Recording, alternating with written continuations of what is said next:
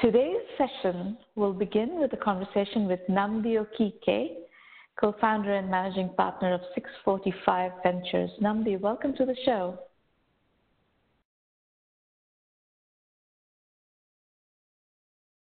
Your audio is not coming through. I'm on the phone here. Can you hear me? Now we can. Yes, perfect. All right. Okay, great. Great. Pleasure to be here. Thanks for having me. So tell us about 645 Ventures and your journey a little bit so we get to know you. Yeah, definitely. So, we are a seed to Series A venture fund. We're headquartered in New York. We invest primarily in enterprise SaaS and enterprise infrastructure software. So we're investing in companies that are typically just getting off the ground, but typically have what we call early predictable performance metrics. So very large markets, great founders, and typically some kind of competitive barrier or competitive differentiation early on in the product. So we started our fund about 6 years ago now, so back in at the beginning of 2014. And really, the fund began really as a result of the experiences that myself and my co-founder, Aaron Holiday, had previously. So I'd spent about 9 years working for a fund called Insight Ventures. Insight Ventures today is one of the largest venture funds on the East Coast. They manage about $15 billion of capital. And I spent many years there investing. I had close to 20 deals I'd done. I had 9 exits, 4 IPOs and 5 acquisitions, and had really learned the venture business at Insight and had seen some really interesting businesses over that time. And then I wanted to take a lot of my learnings and move them to earlier stage and develop a fund that had a more systematic approach to investing. So I came together with my partner, Aaron, who is a software developer and engineer by background, and we started to build our fund almost 6 years ago now. How big is the fund? Yep. So we manage about $50 million. Our current fund is a $40 million fund. So we raised that fund last fall, and that's an institutional fund. So we have several large institutions like Princeton University and the Mellon Foundation, and some great high net worth individuals invested in our fund as well. So folks like Mark Andreessen and Howard Morgan, co-founder of First Round Capital, and Robert Smith from Vista Equity. So we've got some great LPs who back us. Okay. And define early stage, define seed stage for us the way you see it. Because as you know, the venture business has fragmented quite significantly. So early stage or seed stage is no longer one moniker, so to speak. People have their own definitions. There's pre-seed, there's seed, there's post-seed, pre-series A, small series A. So all of that falls roughly in the seed and early stage bucket. So where do you fit in that spectrum? Yeah, no, that's a wonderful point. There's really been a fragmentation, so to speak, of early stage, and it's really resulted from a lot of different factors, right? Everything from this proliferation of micro VCs, there's been a rise of crowdfunding, there's been growth of super angels, and all of those entities kind of play in different places. So the way we define it really is companies that are early product market fit, and what we describe as early predictable performance metrics. And I can kind of describe how we look at the world. So our belief is that there's a lower amount of capital required to really get in business. You don't need to buy servers. You don't need to do very expensive sales and marketing. And so as a result, companies, especially companies that are selling downloadable software or software for SMBs or even enterprise software in some cases, they can get started with a small amount of money. They can raise, say, $500,000, from an angel group or from a group of investors and really get in the game. And we kind of define those rounds as pre-seed, kind of typically the kind of get in business type of rounds. We typically look at the round after that. So what we're looking for are companies that have typically built an early product, you have some early traction. So if it's software, for example, selling to small businesses. Maybe they have 10 early customers or 15 early customers, early use cases where we can see, do the customers like the product? Is there early evidence that they're willing to pay? But typically these are companies that don't have a lot of revenue. Usually when we come upon them, they may have a couple $100,000 of annualized recurring revenue, but they're really looking to scale up. And typically they have a big market opportunity and founders who have a high level of dedication. And what we do is we typically invest to help companies scale to Series A. So, we're typically investing on average $750,000 to $1 million in a round. Usually the rounds that we lead may be $2 to $3 million in size. And that's sufficient capital to enable the company to really scale to a Series A round. And what we look for are companies that we believe can get to, very competitive Series A rounds led by the top firms.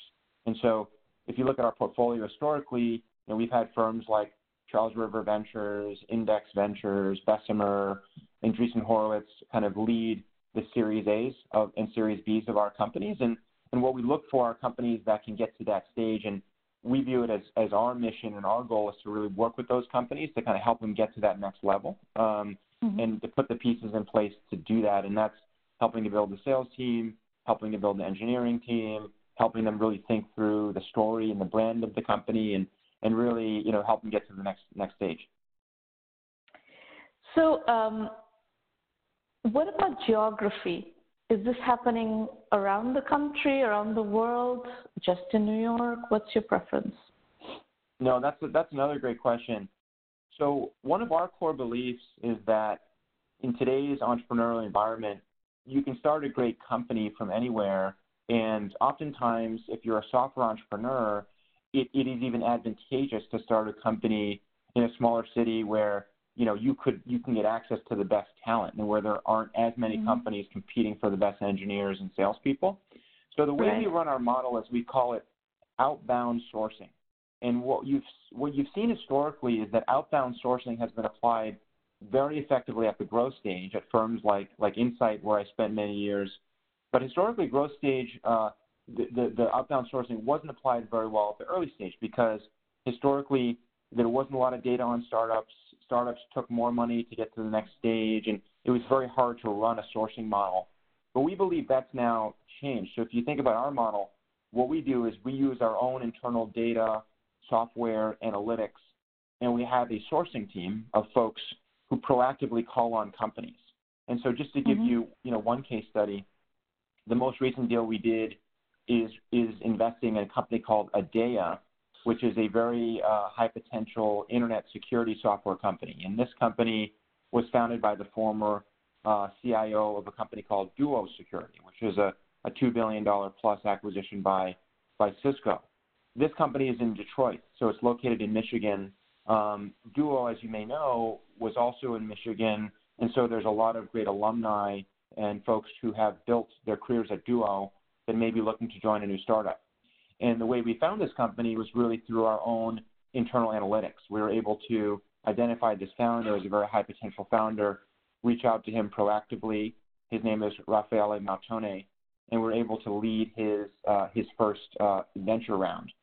And so that's really reflective of our model. It's an outbound sourcing model. And so if you look at our portfolio, we have investments, obviously in New York where we are located, but we have investments in, down in Texas. We have investments in the Bay Area. We have investments in D.C. and Boston.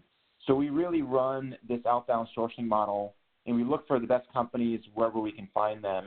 And our belief, again, is that, today's entrepreneurial environment is producing great companies in a much broader set of locations than has happened historically.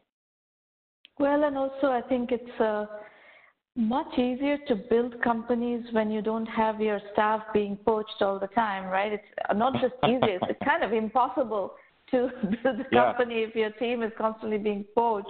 So if you're located in a major location where there is a lot of competition for talent, it's very, very problematic, very troublesome. That's a great point. So the other question I have is, you do both B2B and B2C, right? Yes. Yeah. So you said, go ahead. Sorry. Sorry to interrupt you. Go ahead. I wanted to elaborate on the questions. Like you gave the example of the, let's say a company is selling to small businesses and you want to see about 10 customers, 10, 15 customers to see validation. Could you complete the picture and talk about what do you want to see in validation when it comes to a B2C business? Because the metrics are different. What constitutes something promising is different. So how do you think about B2C validation? No, that's a great question. And as you described, we do both B2B and B2C. Probably about 75% of our deals are B2B, so majority is B2B. But we do some direct-to-consumer as well, and we have a couple of companies that have gotten to a large scale on the consumer side. So I can talk through a couple of case studies and just describe it. So on the consumer side, we look at a couple of different things. The first thing we think about is what's the quality of the business model, and is there early evidence that the business model is working? So the way we would size up, for example, a consumer marketplace might be a little bit different than the way we size up a digital media company. For consumer marketplaces, typically you can see early transactions, you can see something called take rate, which is the gross margin. You can see frequency of purchase. Whereas digital media company, you might want to see more growth in users and more growth in activity because the business model may be later in coming. So we think a lot about quality of business model, and is there evidence that this business model is starting to manifest itself? So maybe just to give you, a couple of examples. For example, on the online marketplace category, we're investors in a business called Goldbelly. Goldbelly is a direct-to-consumer marketplace that enables customers to access what they call local legendary food makers. So these are food makers around the country who, have local followings. People love their foods, but these food makers may want to sell nationally. And Goldbelly provides a platform for them to do that. So they provide marketing, they provide an e-commerce platform, they provide, they connect them up with FedEx for shipping. And so we describe it as kind of the hub for food makers to be able to sell nationally. So if you look at our investment in Goldbelly, when we first came upon that company, they had done roughly about a million of gross transaction volume in their first year, and they were tracking to about 3 million of gross volume the next year. And so they had early evidence of revenue, and they were really showing that they could bring on food makers. I think at the time they might have had 30 or so different food establishments on the platform who were selling. And when we looked at Goldbelly, the thing that was most interesting to us was a combination of the frequent purchasing by end customers, the high level of satisfaction, and obviously the growth in revenue. And so we were able to get comfortable with that business opportunity, invest in their kind of what they call the second seed round, and then reinvest at the Series A. And the company subsequently has gotten to very large scale. So that's an example of a marketplace deal. A second one I might describe, which is in a different category in consumer, is a business called Overtime. Overtime is headquartered in New York. I describe Overtime as ESPN meets Snapchat, so very viral content that's oftentimes user-generated, really focusing on the millennial generation who consumes sports content in a very different way. They're looking at highlights, they're sharing things on social media, and oftentimes they're not watching a full game. They want to really get inside the game and understand the players and the players' lives. And so when we first came upon Overtime, at the time they actually were pre-revenue, but what we were seeing in the business was really rapid growth in views, in shares of videos, in frequency of use by users, and they were really starting to develop a real following in their target demographic. And so our belief there was that the behavior that we were seeing that Overtime was showing could really translate into revenue over time, and it has through a combination of commerce and advertising. So in an area like that, it's much more about the behavior of the users rather than a specific, revenue goal, so to speak, or revenue milestone. And what business models are you comfortable with when it comes to media? Because, media has really got slaughtered, right, in the last few decades. Yeah. We don't do a lot of media, but I think in the case of Overtime as an example, what we like to see there is a couple different things. I think we like to see businesses that have evidence of a differentiated voice, a differentiated content strategy, typically a low-cost content strategy. So in the case of Overtime, because almost all the content, most of the content is user-generated, they have a much lower cost of content creation. But we also like to see kind of a multi-tiered revenue model. So as an example, Overtime has a commerce business. They sell apparel, they sell products to customers, and they've kind of complemented the traditional, advertising-driven revenue model with a commerce business, which we think is really smart and provides kind of a more balanced approach. So again, we don't do a lot in digital media, but where we do it, it's a combination of very large market opportunity, good business model, typically multi-tiered business model, and a belief that this can be really disruptive to larger incumbents and where, we think the market opportunity can yield a large company. But again, it's few and far between because as you described, there haven't been a lot of examples of media companies that have been those kind of billion-dollar exits. Mm-hmm. So in terms of your outbound sourcing, does it include international companies that are, building elsewhere and then trying to come into the U.S. perhaps, or maybe working on different markets? Yeah, no, that's a great question.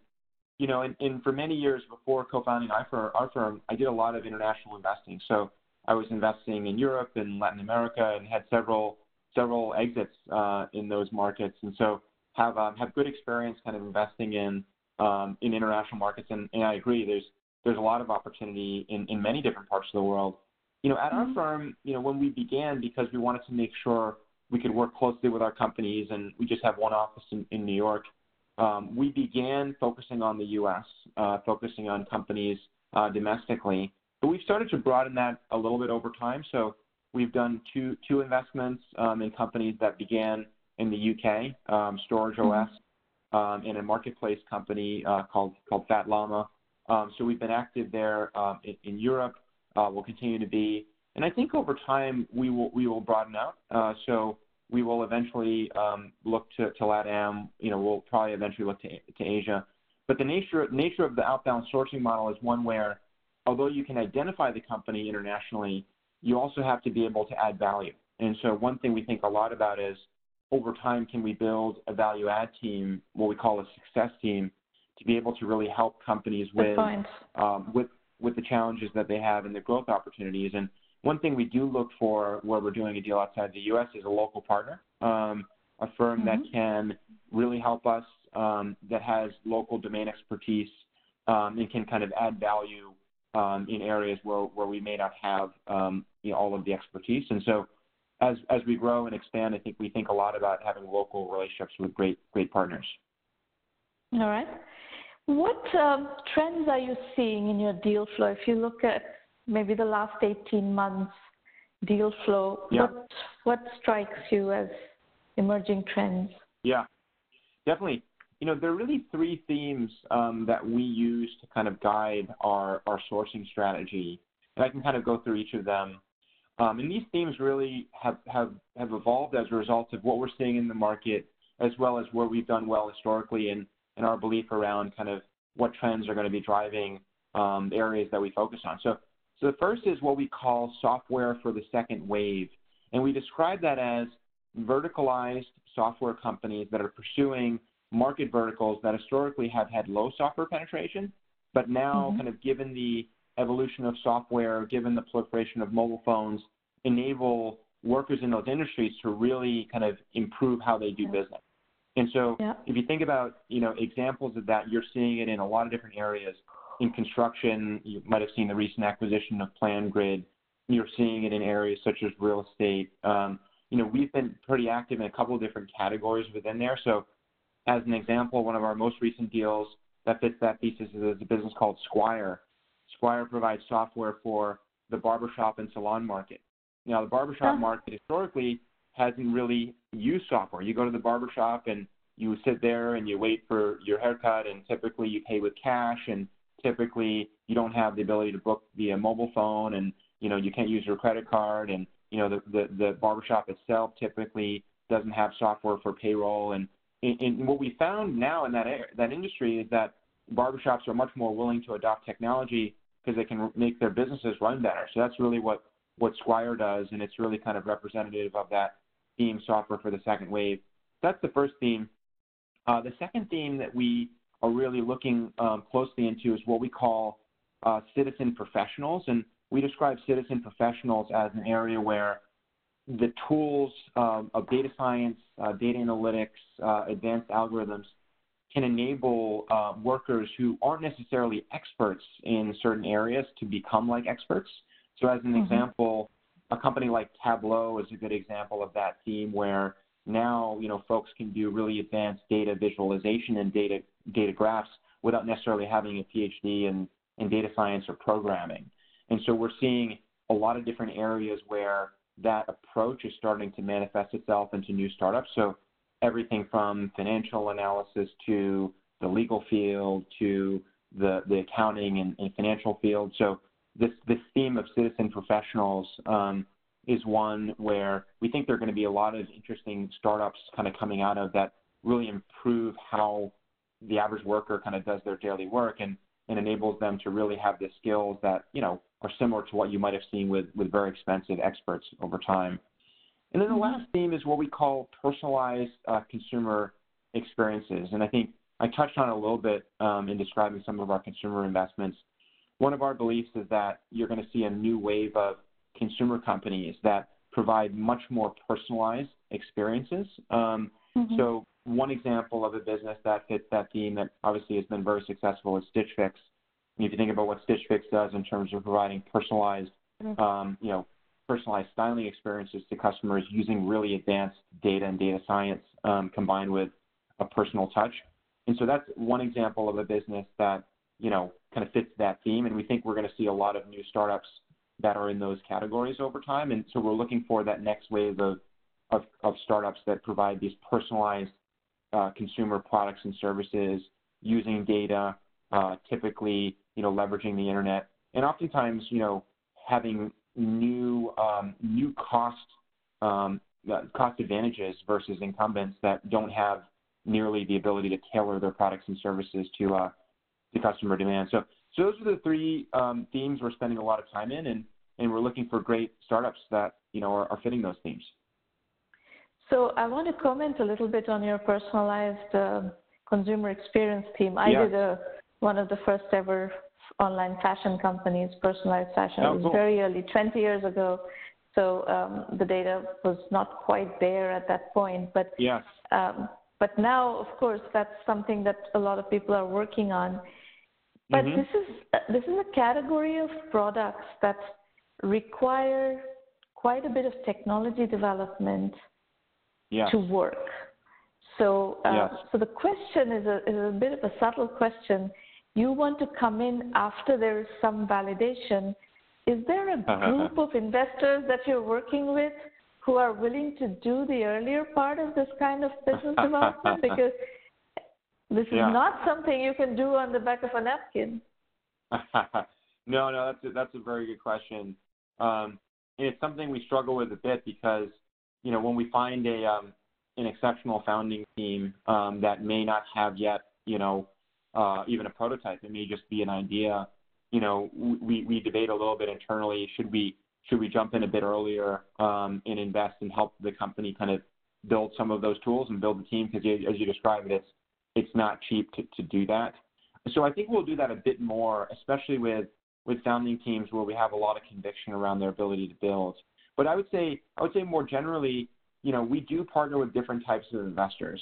So we are oftentimes partnering with what you might call pre-seed funds, folks that are writing that first check when it really is just an idea on a napkin. And there are several pre-seed funds that we really admire. So as an example, Charles Hudson and Precursor Ventures, we think he is very good in identifying, really top founders who are, just looking for that first check to kind of be able to get into business. We have Notation Capital, which is in New York, which does good work. There's another fund, Afore Capital. We just actually invested in a company after Afore did the pre-seed. We invested in the traditional seed and led that round. And so they're a great fund that really does that first check. So So we do look for partners who are a little bit earlier than us and can provide that first check. And we also do work with angel investors as well, who can provide that capital. But I think over time, as you described, we may be a little bit opportunistic there, where we see an exceptional team in a big market and maybe write a little bit of a smaller check ourselves to be able to be in that round and start to work with the founders and then be able to write a bigger check as they get to, more of a larger, institutional seed round, so to speak. Yeah. Yeah. These are not quite as lean startups as some of the other categories we've discussed. Personalization is heavy-duty technology, so you need a technical founder who can access the data on which to run the personalization engines. For that, they need to do some biz dev potentially to get access to the data. So it's a lot more complex than the traditional lean startup model that we've.